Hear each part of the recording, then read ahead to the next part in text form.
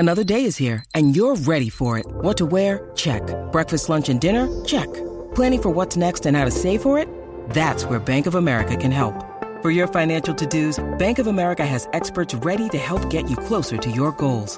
Get started at one of our local financial centers or 24/7 in our mobile banking app.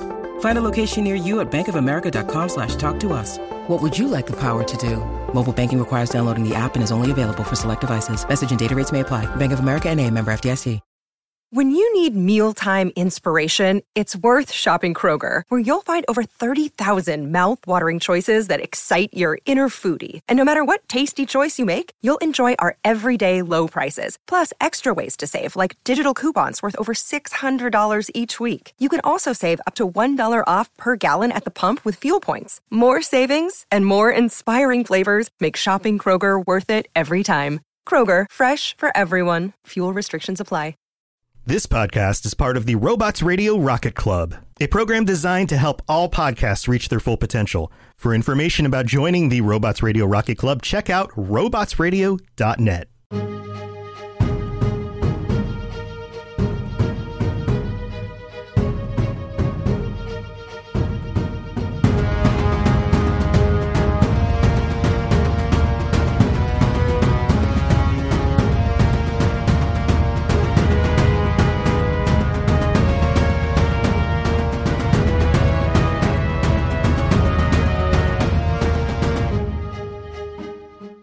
Hey everyone, welcome to the MCU Lorecast. I'm Captain Shenko. And I'm Psych88, and I don't want to be here. You were not excited about this one. We've talked at length a little bit about this film in particular. And, of course, we're talking about X-Men Apocalypse. The film that had Oscar Isaac pre-Moon Knight and had all the potential in the world and chose to do what it did. It's like choking in the fourth quarter, right? Like, you had all of that goodwill from Days of Future Past, regardless of how well the adaptation from book to movie really was. It was a good movie, and it set up a lot of stuff. And boy, howdy, do you just faceplant. Yeah. I don't have really appropriate words to describe just how awful this one was, but we're going to get through it. No, I have a word for it. I've used it. Okay. I have used it for X3, The Last Stand, and also, I believe, for Origins Wolverine. And the word is ugh. Yeah. I'm gonna get that on a mug, just like big, long. Ugh. It starts with an E. In case anyone wants to, like, make a mock-up for us, it starts with an E. The rest of it's just smashing the keyboard, but before we get into the ugh, we do need to issue a spoiler warning. So, Genesis. If you're looking for a spoiler-free zone, sorry, lovelies, you are in the wrong place. Alright, thank you, Jen. Alright, so we are way back in the ancient times. Oh, 2020? Yeah, definitely. Talking about 3600 BC, ancient Egypt, and they're leading this very old, gross man to a very old chamber, and also bringing a very bald and tunicked Oscar Isaac. I mean, we're already starting with the fan service, so, like... Yeah, but it wasn't good. He looked emaciated. Also, very bald, like, and definitely, like, recently shaved bald. Like, it didn't look good. Anyway, gripes aside, they perform a ceremony to transfer Ensabanur into the younger body of Oscar Isaac so that he can be immortal. Yes, because they show us that the Oscar Isaac body can heal. So apparently that wasn't a power set that the Apocalypse here, or Ensabanur, had yet. And so he transfers his consciousness over utilizing celestial tech, which they totally do not do anything to tell you that it's celestial tech. It's just high-tech magic. Lay on this table and we'll, like, wave a stick and boom, his brain is inside this guy now. And a lot of chanting. A lot of chanting. There's gonna be more chanting. So he's got these 4 followers, and of course these are going to be our 4 horsemen of the apocalypse, are ambushed. And all of his followers are killed, and he is trapped under the rubble, but still very much alive. You're regretting that healing factor now, aren't you, my dude? Can we just talk about how much setup it takes to take out a pyramid that way? Like, I'm fairly certain the pyramids aren't all built with a self-destruct in mind. Yet these guys were able to just knock out a couple of large blocks, send them down some chutes, and take out all the supports of this giant freaking pyramid, and he's entombed alive.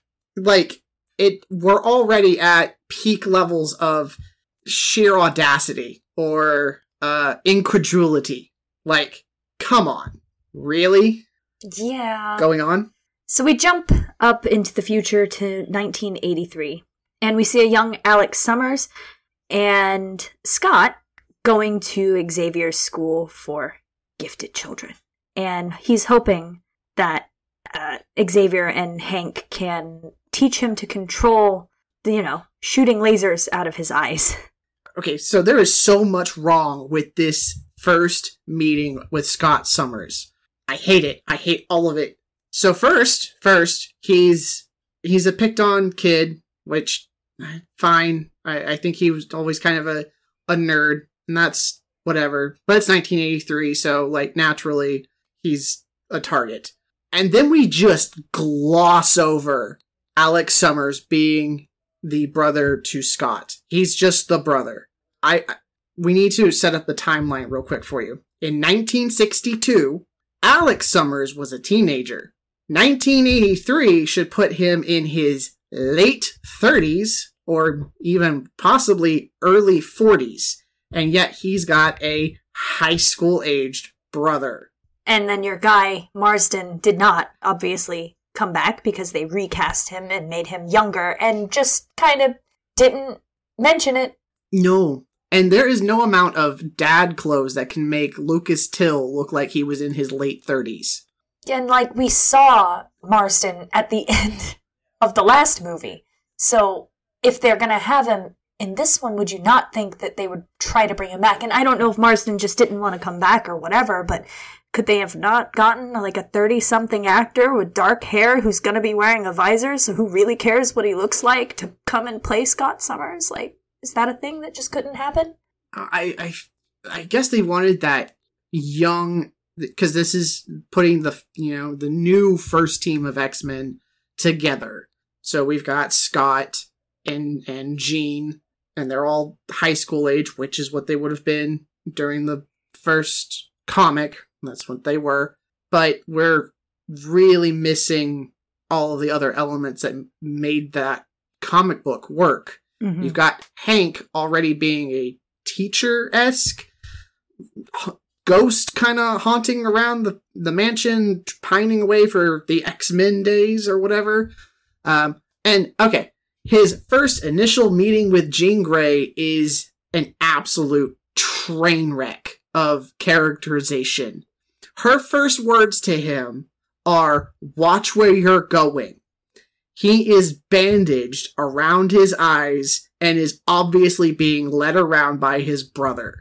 I guess they were trying to go for, a enemy to lover kind of situation, but holy God, can you not paint a woman to be a complete and utter terrible person?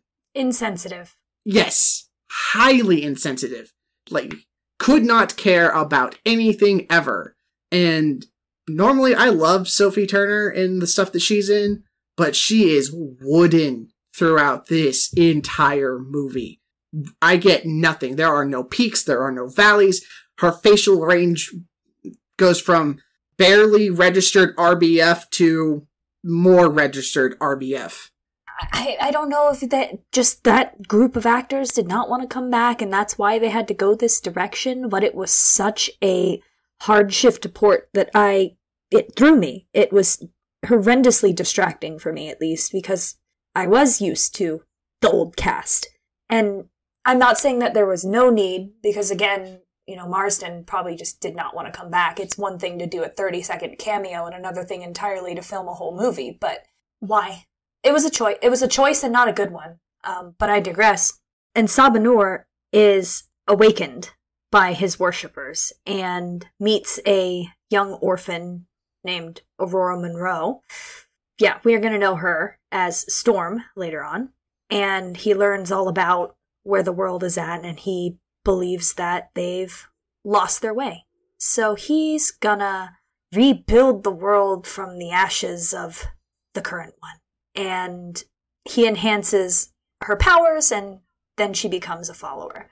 That kind of harkens to like some of Storm's early stuff, like she was a pickpocket in Cairo. That was established as in her origins.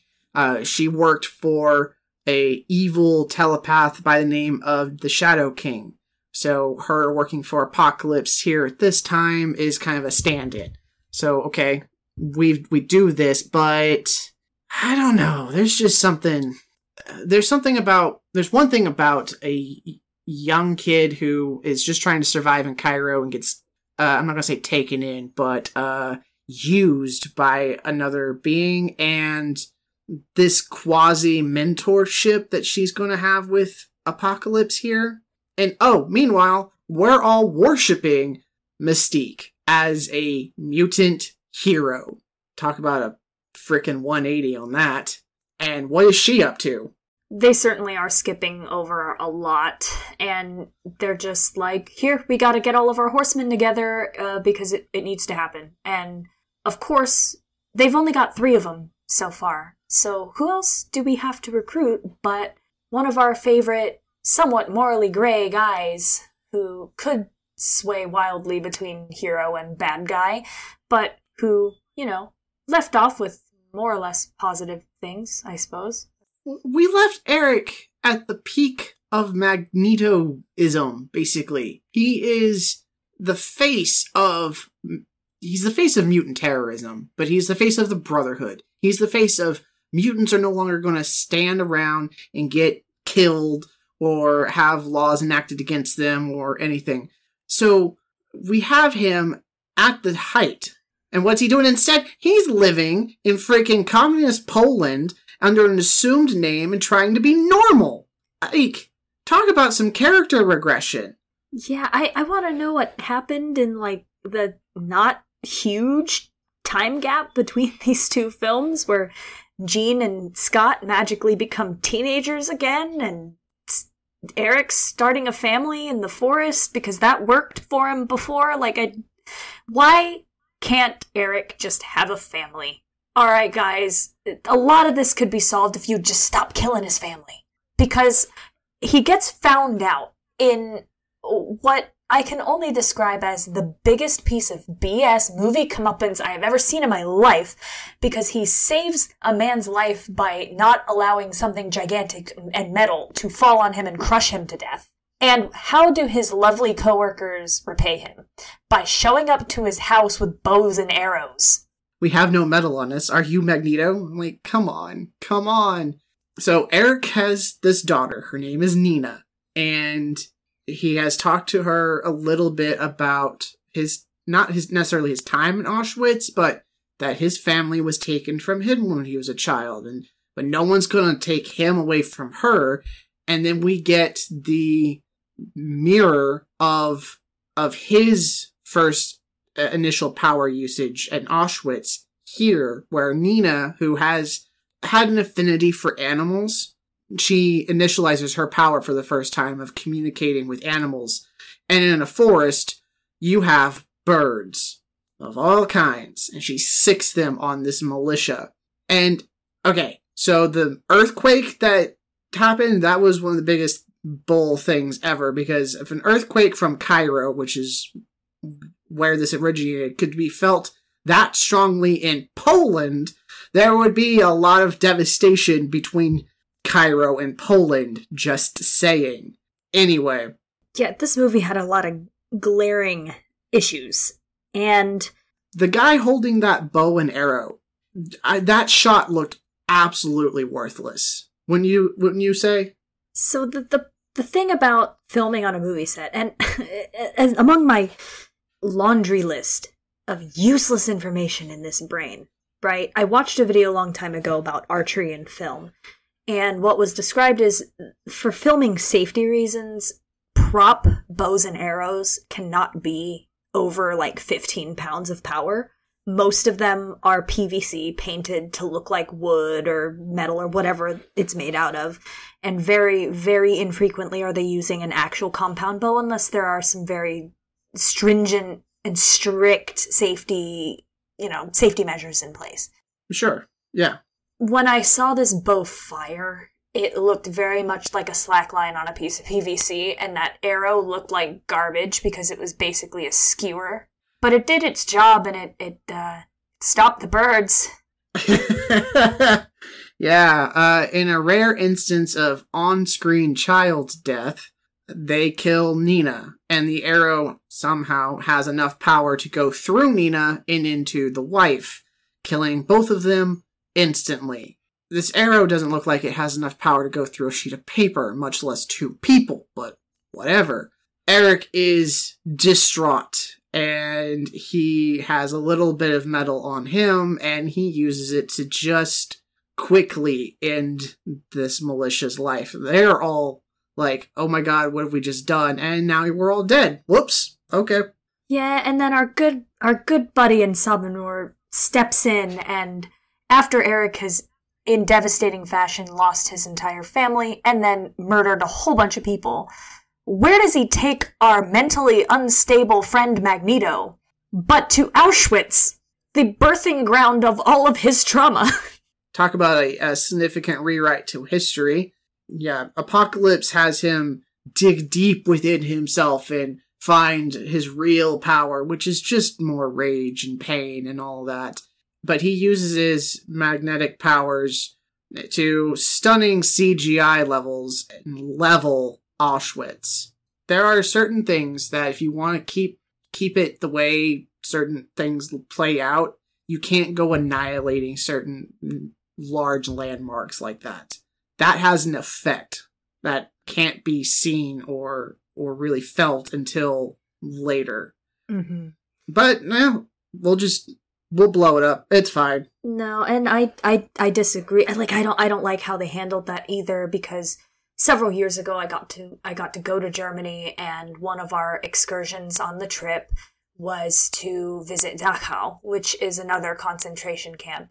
And places like that, while horrible things happened there, they stand as monuments to why we can't go back to that.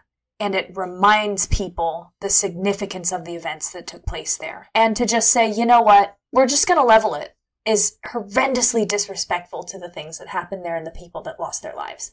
Yeah, I mean, obviously they didn't go and actually level the real Auschwitz, but to show it, even as a complete mock-up CGI, whatever, and annihilating it is a significant disservice and quite disrespectful to all of those who went through Auschwitz. Mm-hmm. But hey, this movie's disrespecting everything, so I believe we've got more BS to discuss. Yeah. So somehow, Sabanur remotely accesses Cerebro and uses it to, he forces Xavier to make all of the global superpowers, like all the big countries that have nuclear weapons, to launch them into space so that nobody can stop him. Because, that's how he chose to handle that situation. Well, and then they storm the castle and just outright kidnap Xavier. One of Apocalypse's abilities is a large scale teleportation, similar to Blink's ability. He creates a bubble of basically space-time, moves them through it to wherever he wants to go. And so him and the Four Horsemen pop into the bottom of Xavier's mansion, yoink Charles, and leave. And Havoc wrecks some havoc. I could not roll my eyes harder when Xavier said it to him maybe 5 minutes beforehand in the movie. I was just like, no. no. And I want to know, if they're gonna kidnap Xavier anyway, what was the point of remotely having him make everyone launch their nukes into space? Like, that just seems like they wasted some steps. Couldn't they have just done it in one go? I believe Insomniac didn't know about Charles until Charles contacted Magneto to try to get him to turn back from being a bad guy again. Mm-hmm. And then in that initial meeting, Insomniac figures out just how powerful Charles is, and then, alright, I'm going to use you to do all this, because Apocalypse has a bunch of powers. One of them is amplification, and that's how he was able to do that. But once he knew about what Charles could do, that's when he was like, oh, I need that guy. I don't have that power set, so we need his physical body. We're gonna body snatch him. Yeah, so we then go into one of those sequences that you talked about where, you remember how I was so jazzed about the time in a bottle sequence from Days of Future Past? Yeah, because it was good. Yeah, they did it again here, and this one was okay. It was a little ridiculous, like, obviously, but... Yeah, because he's outrunning an explosion. They rehashed the same thing, and it was great the first time, and I don't know if you've ever seen the, like, Lilo and Stitch TV show. Yeah, I did. There was an experiment that could duplicate items, but the item that he would duplicate was only half as good as the thing that it was made from. And that's what happens with the Quicksilver time in a bottle sequences moving forward. So this one was okay, and then the ones after it we'll talk about. Yeah. So he's throwing students out windows and hanging up blankets and just saving everyone from the mansion because, fun story, it's blowing up. Yeah.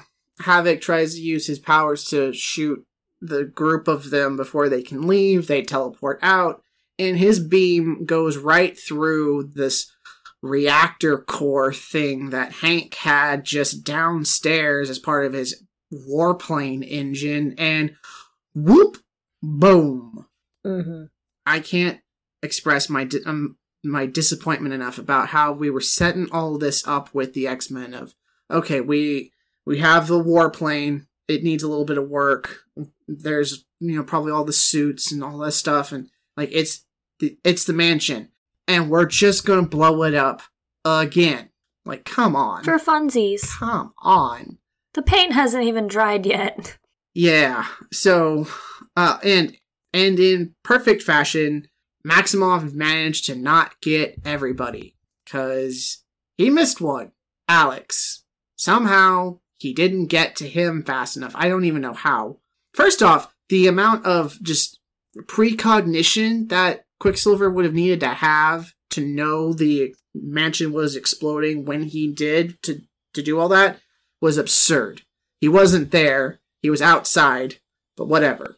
Yeah, and it wasn't even like the time in a bottle sequence where the elevator doors popped up and Mans was on the elevator. He saw all the people shooting at them and, experienced it. He was there. Yeah. In all honesty, it felt like just a real cheap way to write Alex out. Because we really didn't want to have the discussion of the quasi 30, 40-year-old Havoc with the teenage Cyclops. So he needed to die, and that's what he did. Yeah. And who, of course, shows back up in the plot to capture Hank, Raven, Peter, and Moira, but William Stryker, and carts him off for interrogation. You have feelings. You have feelings. Yeah, because we go back to Alkali Lake, too, and I was just like, why are we here? I will give the movie credit, or at least their marketing department. I didn't know about this when I watched the movie. Mm-hmm. Meanwhile, our newbie X-Men managed to escape. They weren't there at the mansion. They were out for a mall day with Jubilee, but Jubilee gets knocked out with the rest of the students, and Kurt, Jean, and Scott are the only ones left standing. They hitch a ride on the helicopter by Jean's use of telepathy to make them disappear. Anyway, we go to Alkali Lake. That should sound familiar to those of you on the podcast or anyone who's a fan of the X-Men movies. Yeah, because we've been here before. A couple couple of times. There's somebody here. But, why is he there? Because supposedly Mystique was Stryker, and, we would assume that she would not support the idea of putting him into mutant experimentation. Right? But apparently that wasn't Mystique. Or, I don't know. Who knows? Who knows why this is happening? I don't even think they knew it was happening, to be fair. That's fair. But we get the reveal, and I gotta share this story. So, my wife has joined me to watch the movie, and the characters are talking about there's an animal in this big metal cage. Jean's like, no, he's not an animal. And we do the lifting of the big heavy things, and out, like, he starts stepping out, and before he starts stepping out, my wife says, I really hope for your sake that is Sabretooth. And I looked at her and I said, I don't have that much luck. I know who that is. And there is basically Hugh Jackman, Metal Claws, completely feral Wolverine in all his glory. And my heart just sank. Because I figured out of all the things that this movie had going for it, we at least weren't going to cover Wolverine. And I was wrong. You can't get everything you hope for, psych. And it's just a shame. But Jean ends up partially restoring his memory, because that's something, she has the capability, but yeah, not necessarily the she control. Looks so happy to do it too. Yeah, and isn't she seeing the messed up stuff he went through? You would think. Yeah. Anyway, Ensaba Noor tells Eric to reach down into the earth and feel the metal, the magnetic field. And by doing so, starts just wreaking worldwide destruction across, everything. The whole world is covered in metal at this point. So, things are coming down. And during all of this craziness, Ensaba Noor then is working on transferring his consciousness into Charles's body, because, like you said, he wants those shiny, shiny psychic powers, because he doesn't have that. He's like a kid in a toy store pointing at everything that he doesn't have and screaming. Yup. And we gotta throw in the completely necessary at this point CGI destruction of a major city, and millions dead, and all that. Like, the stakes were too big. And for the X-Men to make it out like they do as a superhero team, they are millions behind at this point. And Cairo's freaking wasteland with a giant pyramid in the middle of it. There is no undoing that. No, this is a tragedy. This is a global extinction. Yeah, shifting in the magnetic field of, the Earth's magnetic field is a potential mass extinction event.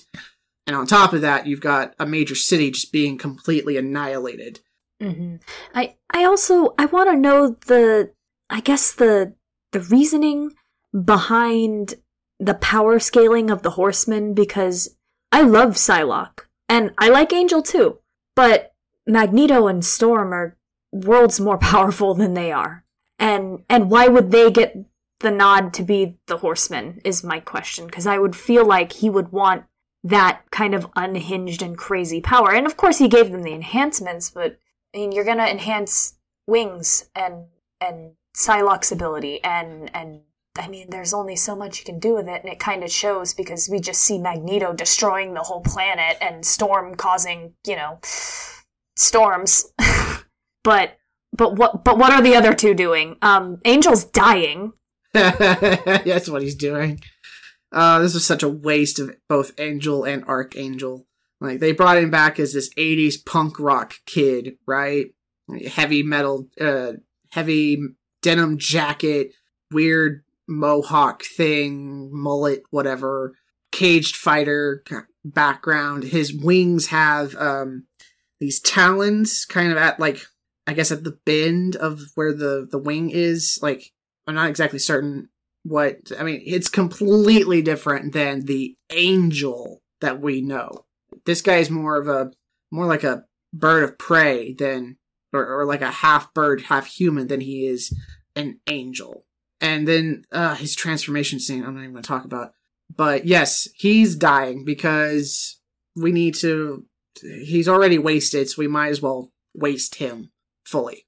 Yeah, because what do X-Men films love doing more than anything? Wasting characters that had so much potential.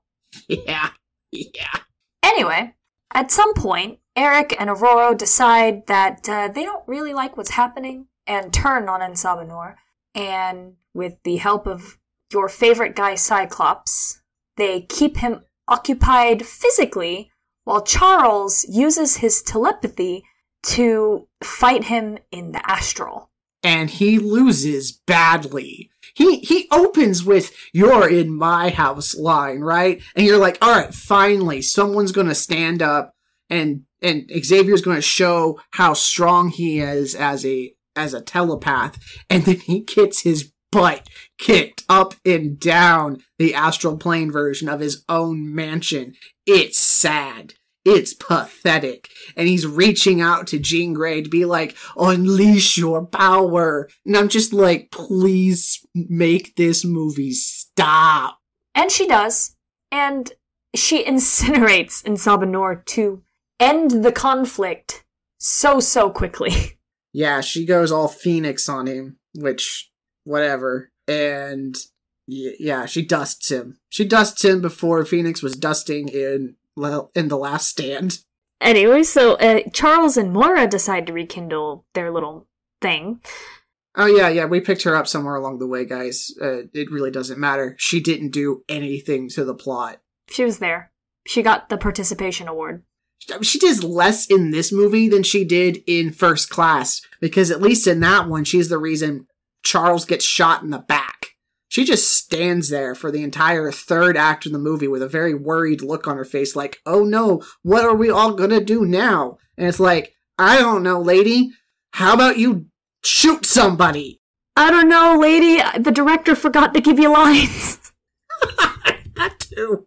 Eric and Jean reconstruct the school, and Eric decides not to stay.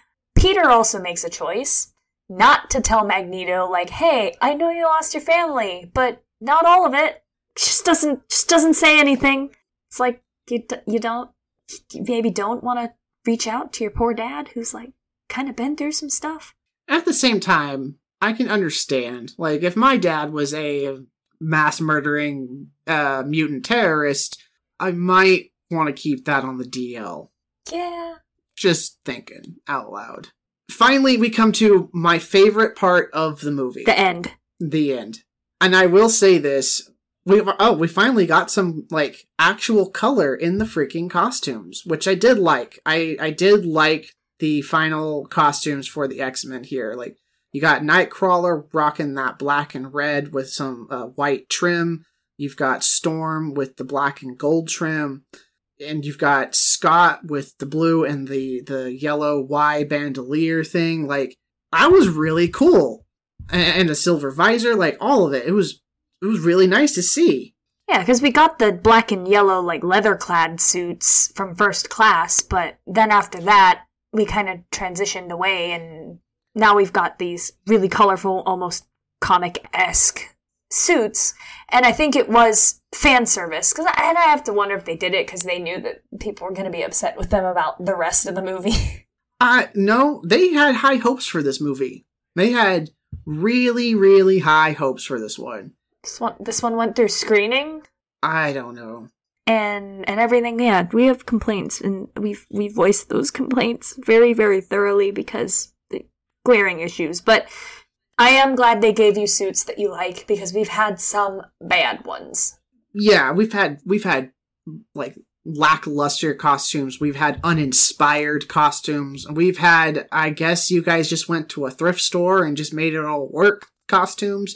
So it's for an X-Men movie to finally give us really good comic-inspired costumes was actually a nice treat.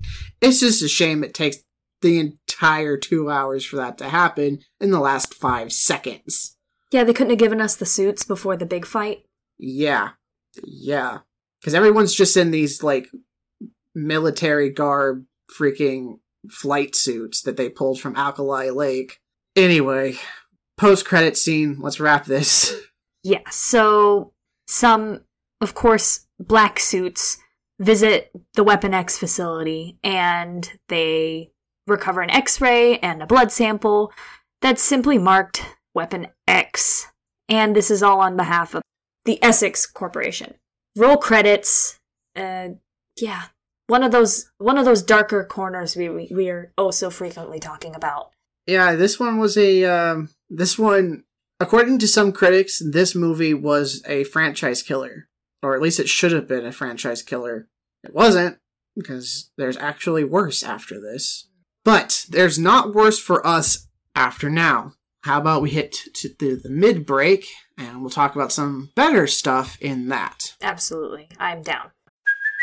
Hey, it's Kaylee Cuoco for Priceline. Ready to go to your happy place for a happy price? Well, why didn't you say so? Just download the Priceline app right now and save up to 60% on hotels. So whether it's Cousin Kevin's Kazoo Concert in Kansas City, go Kevin, or Becky's Bachelorette Bash in Bermuda, you never have to miss a trip ever again. So download the Priceline app today. Your savings are waiting.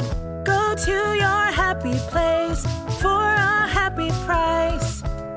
Go to your happy price, Priceline.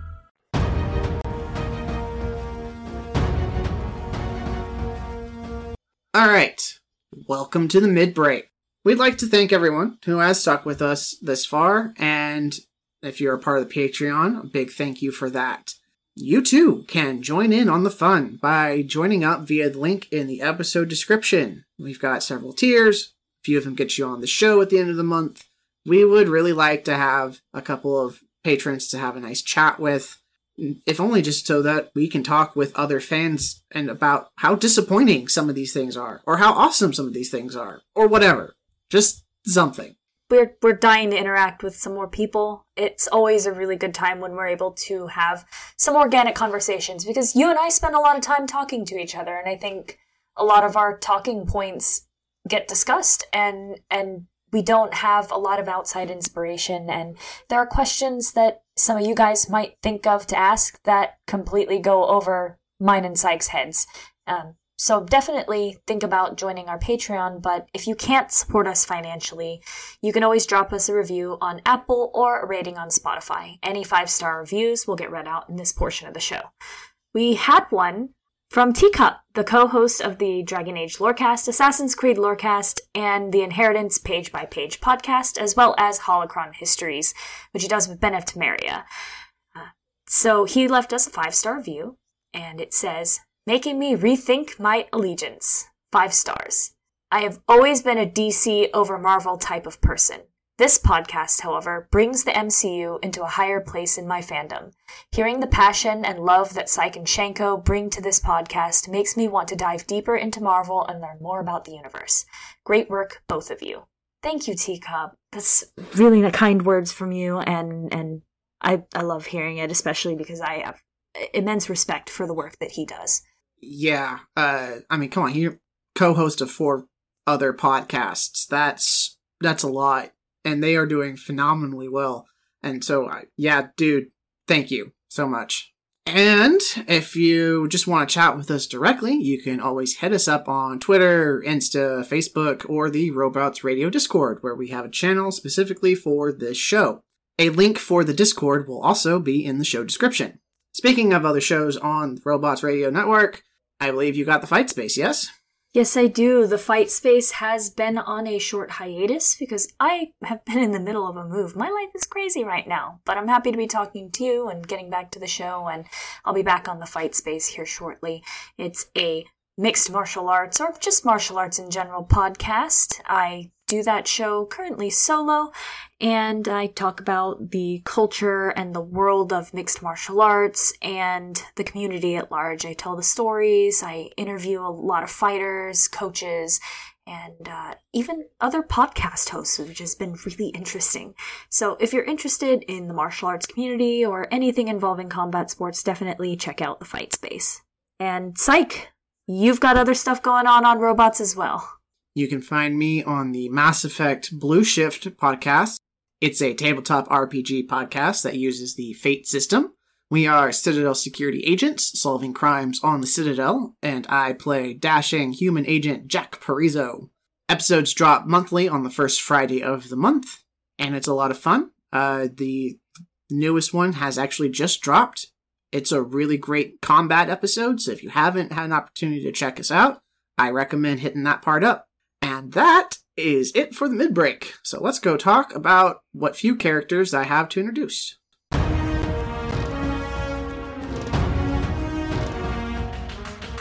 Okay, so I only have 3, and I'm kind of glad I only had 3, because I could mainly spend my time discussing how much I didn't care for this movie. But we're going to go through these guys somewhat quickly here. So up first is making a finally a proper introduction, is Jubilation Lee, aka Jubilee. Introduced in the Uncanny X-Men number 244 in May 1989, created by Chris Claremont and Mark Silvestri. She has firework powers. She wears the yellow raincoat with the pink sunglasses. I mean, her look in the movie, dead on. You couldn't miss her at all. She gets the whole 2 scenes, gets knocked out, and stays out of the movie for the rest of it, which was a real shame. She missed being a part of the main cast by that much. She gotta work on her chin.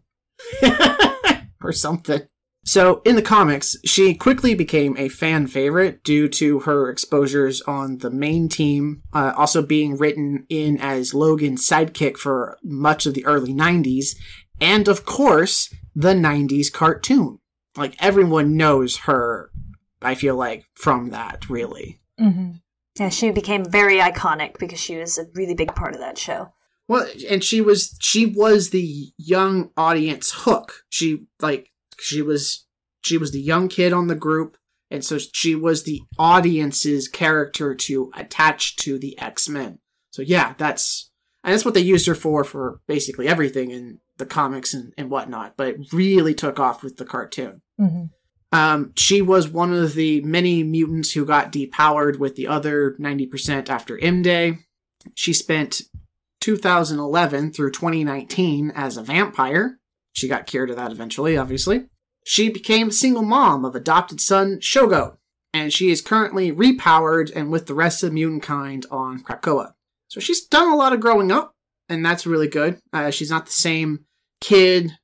She's got a little bit of a power upgrade as well. It's not just fireworks. It's a little bit more like plasma ball explosions almost. But yeah, she's a fun character, and you know, if the movies had gotten anything else right after this, she'd be in a really good position, I'd say. She was mishandled as a character. She can be added to that list of characters that got shafted. I mean, this whole movie is a list of characters who got shafted. That's fair. You know what? That's fair. I'm not going to take that away from you. Speaking of shafted characters, we have Elizabeth Betsy Braddock, aka Psylocke. She's introduced as Betsy Braddock in Captain Britain, number 8, in December 1976 by Chris Claremont and Herb Trimpe. Brought onto the X-Men during the New Mutants Annual number 2 in 1986, where she took the codename Psylocke. At that time, she was a blonde white woman and sister to Captain Britain, and her power set was mainly just telepathy. Yeah, she even did a stint as Captain Britain. Indeed, she did. She did a little bit of a stint as Captain Britain before her brother took it back.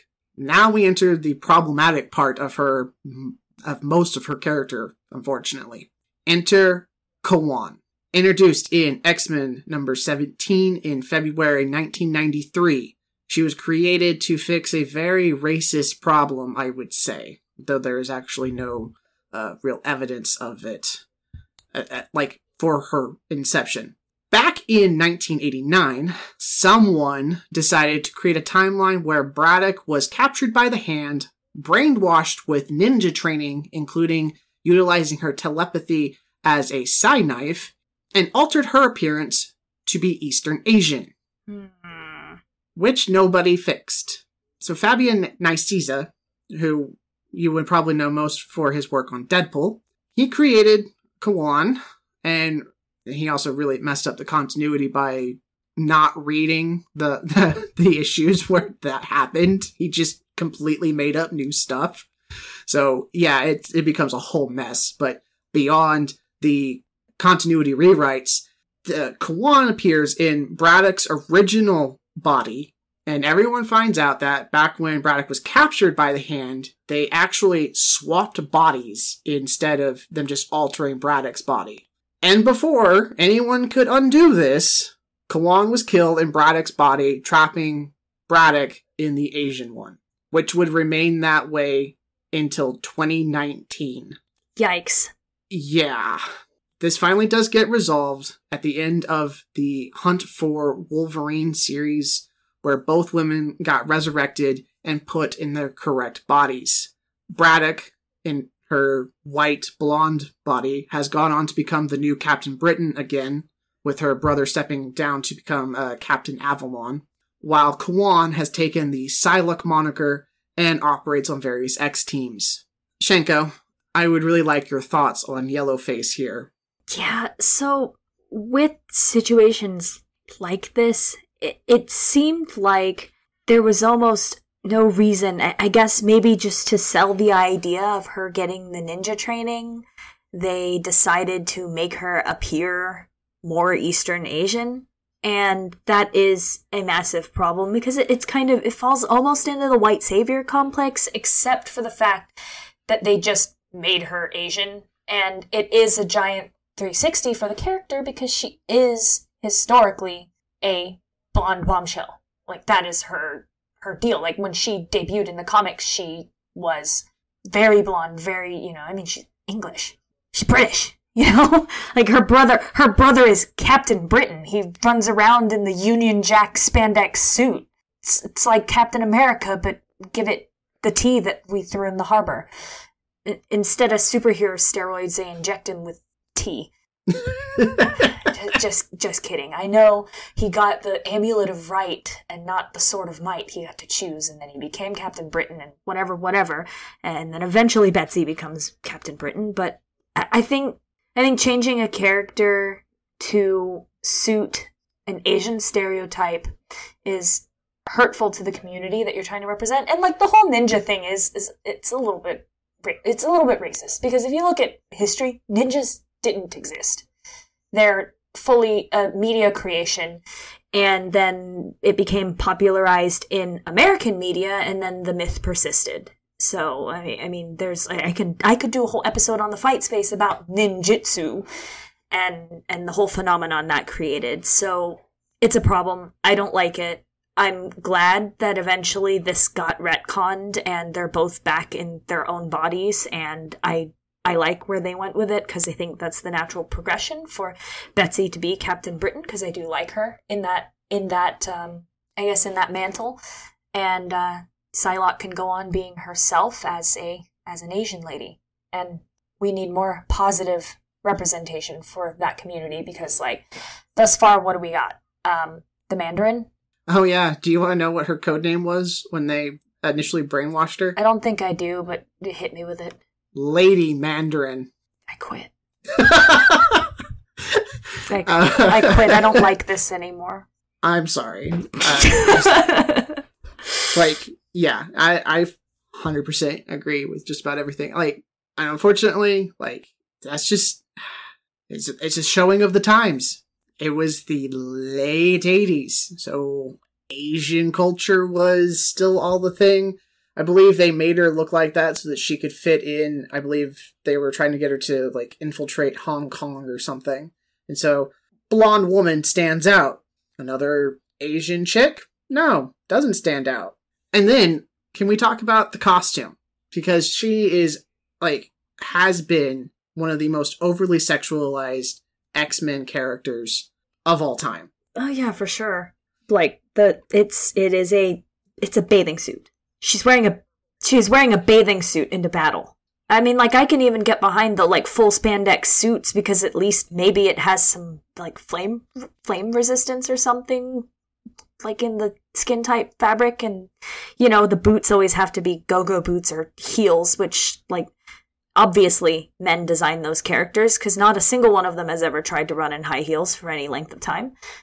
run around in high heels and boots that go up to your mid-thigh. Like, no, none of that makes any sense. Those women aren't sexy. They don't smell good. They're sweating to death and in immense amounts of pain.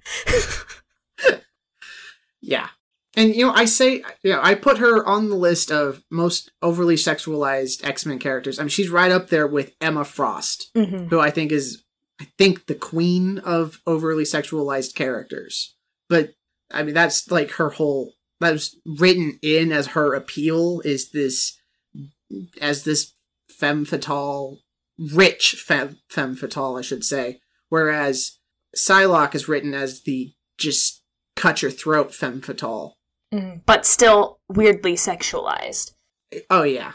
I think it has a lot to do with her being portrayed as an Asian woman, unfortunately. Yeah, some of that Asian fetishism going in there. Yeah, we call it yellow fever in the Asian dating community. Oh. Yeah. Which I could do a whole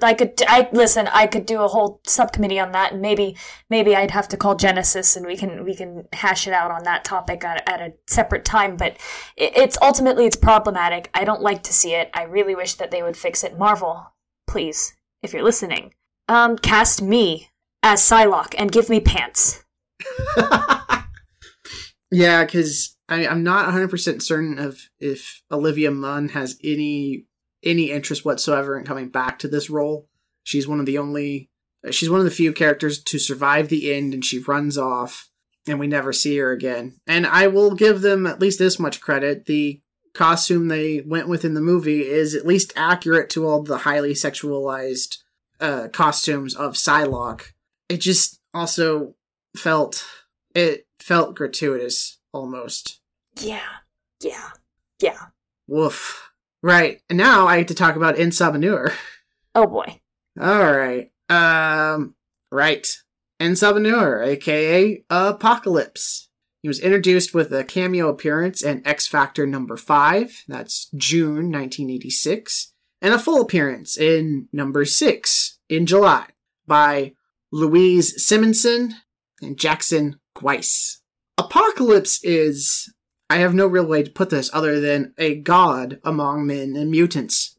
He has extreme regenerative capabilities, immortality, which is separate from those regenerative capabilities, technopathy, metamorphic capabilities, and he's aided by celestial tech, plus a genius-level intellect, and thousands years of battles. So how does he lose to the X-Men? And it's typically through betrayal from his underlings. He's got one named Ozymandias. He's a constant schemer. He also typically teams up with Mr. Sinister, who also likes to betray Apocalypse when given half a chance. Apocalypse has created several iterations of the Horsemen, with Angel, Caliban, Wolverine, and Gambit all having served as his Horsemen of Death at one point or another. Angel being the most famous of that set because he goes on to become Archangel. And now I'm going to talk about his transformation scene in the movie. That was so poorly done, I had no idea what was going on. It was so badly shot, I couldn't tell you what was happening for like 2 freaking minutes. Until he finally until they had him in different lighting. He's just, I don't know. It was one of the worst things I had seen for a comic book transformation scene. And I hated every second of it. Yeah. This movie made a whole lot of questionable filming decisions and a whole lot of questionable scripting decisions and casting decisions and just anything that required thought, really. Yeah. Yeah. And poor Oscar Isaacs. He's I'm really glad that he gets his redemption arc when he comes back for Moon Knight, and I'm excited to talk about that show when we get to that point, because they painted him blue, and they put him in that suit, and he looked uncomfortable, like you said earlier, and he was uncomfortable, and he is not returning to that role ever. No.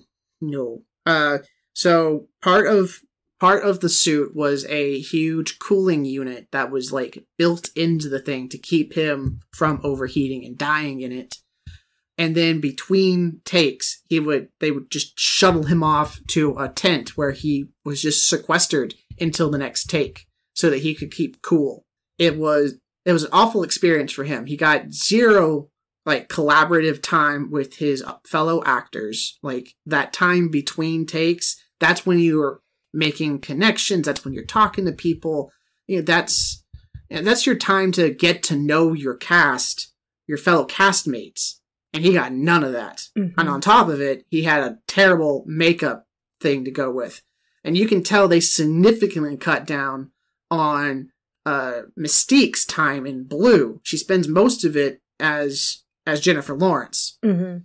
Yeah. And to go back to the makeup portion, he looked cakey. And I mean, I've done enough theater makeup to know that you do have to cake it on for the stage, but this ain't the stage. No, camera sees everything, and you're right. I don't know if they're trying to age him up a little bit to show that the wear and tear of being Apocalypse was burning out this body, and so that's why he was constantly needing to change out bodies, because he shouldn't have needed to switch bodies so soon after getting the Oscar Isaac body. Beginning of the movie, he swaps bodies, and then he gets entombed alive, and that's where he remains. Mm-hmm. And then he comes back. He's relatively the same. Nothing's really changed for him, except a couple thousand years. Yeah. Yeah. Yeah, choices were made. And I feel like some of this chaos comes from where we get all of this stuff from. And that would be the X Factor series overall. Because I want to talk about the comic book that kind of inspired all of this. Just creating X Factor was a monumental task, because at the time, only 4 of the 5 members were alive, and 2 of them were on another team. One of them had retired. So they had no one.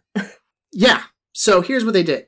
At the time, Beast and Iceman were on the Defenders, and sales were doing not very well for the Defenders, so they killed off most of the team, and that freed up Beast and Iceman. Angel was just hanging around being a billionaire, so they just grabbed him. Scott was with his wife Madeline and infant son Nathan in Alaska, having retired from the superhero life. And what do? They bring back Jean Grey. This is where the whole convoluted series of events surrounding the resurrection of Jean Grey comes from. In the original time, before this series existed, Jean Grey became the Phoenix over Jamaica Bay and then died during the Dark Phoenix saga. This retcons it to that when Jean Grey went into the water, the Phoenix Force cloned her, became the clone, cocooned the original at the bottom of the bay, and then lived out Jean Grey's life. And that was why it went crazy, because it couldn't handle being mortal, and then it died. So it wasn't even the real Jean Grey who did all of that stuff. That was just the Phoenix Force pretending to be a person. The real one comes back and joins up with X Factor.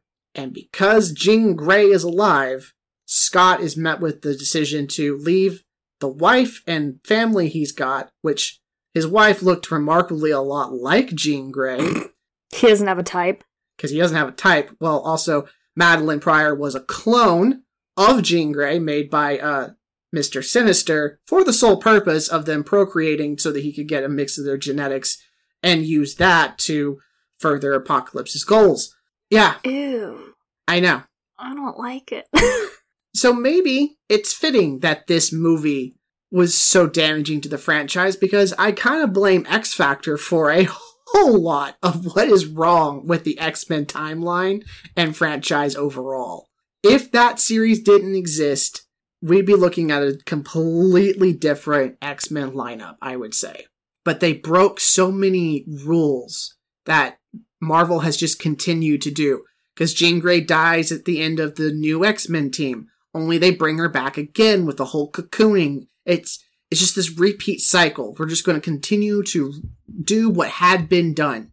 And that's boring. It's annoying that you guys just rehash the same stuff over and over and over. Are you telling me that Jean Grey is a love bug because she cocoons herself and then comes back every year different, and we don't want to see it anymore.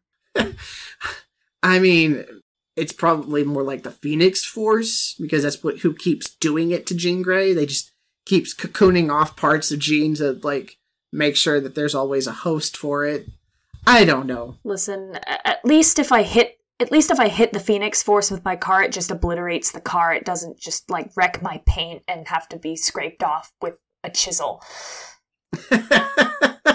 Yeah, but on that note, yeah, that was X-Men Apocalypse, and we certainly had some feelings about it. All of them, most of them, not so great, except we did like the more comic accurate suits. And I suppose this movie put Oscar Isaac on Marvel's radar, maybe, because they said, hey, you remember that guy that they made super uncomfortable and painted blue? How about we give him a way more comfortable suit and paint him white instead? You know that guy that we made to look like Ivan Ooze? Yeah, let's get him and put him in white instead. And for those of you who get that reference, thank you so much. Shenko doesn't get it, and she makes me feel old. So, feel old with me. Listen, the new merch is just gonna say Shenko makes Psych feel old. Okay, boomer. Yeah. Whoa. Them's fighting words. You can, like, review Dark Phoenix all by yourself, because I really don't want to go through that. No. We're going to an even darker corner very soon. Help! So on that note, thank you everyone. Have a great night. We'll catch you next week. Night, everyone. As we all know, when it comes to making a movie, there are a lot of people working behind the scenes to make that movie magic happen. And it is no different when making a podcast. Welcome to the credits section of the MCU Lorecast.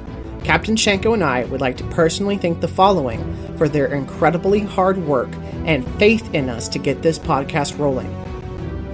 Tom, the head of the Robots Radio Network, for hosting and mentoring. N7 Legend of the Mass Effect Lorecast for inspiration. Genesis and Vervada of the Two Girls One Ship podcast for introducing us.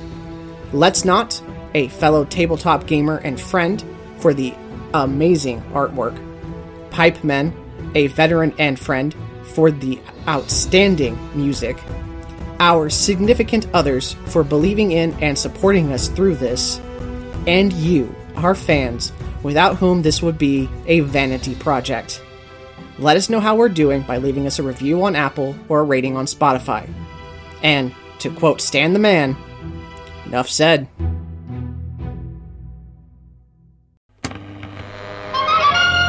When a wasteland detective and a vault girl cross paths, no criminal is safe. You're both under arrest. Don't move a muscle if you know what's good for you. Based in Bethesda's Fallout series, follow Walter and Bunny as they traverse the Texas Commonwealth and New Vegas, busting big crime rings. We'll need all we can to expand into Vegas territory. And surviving anything the wasteland can throw at them. It's him! It's the Mothman! Featuring a series of nail-biting narratives and guest stars from across the Fallout community. It's anybody's guess what thrilling case is up next. War never changes, does it, Bunny? No, it certainly does not. True Vault Escapades, a Fallout audio drama. Available anywhere you get podcasts.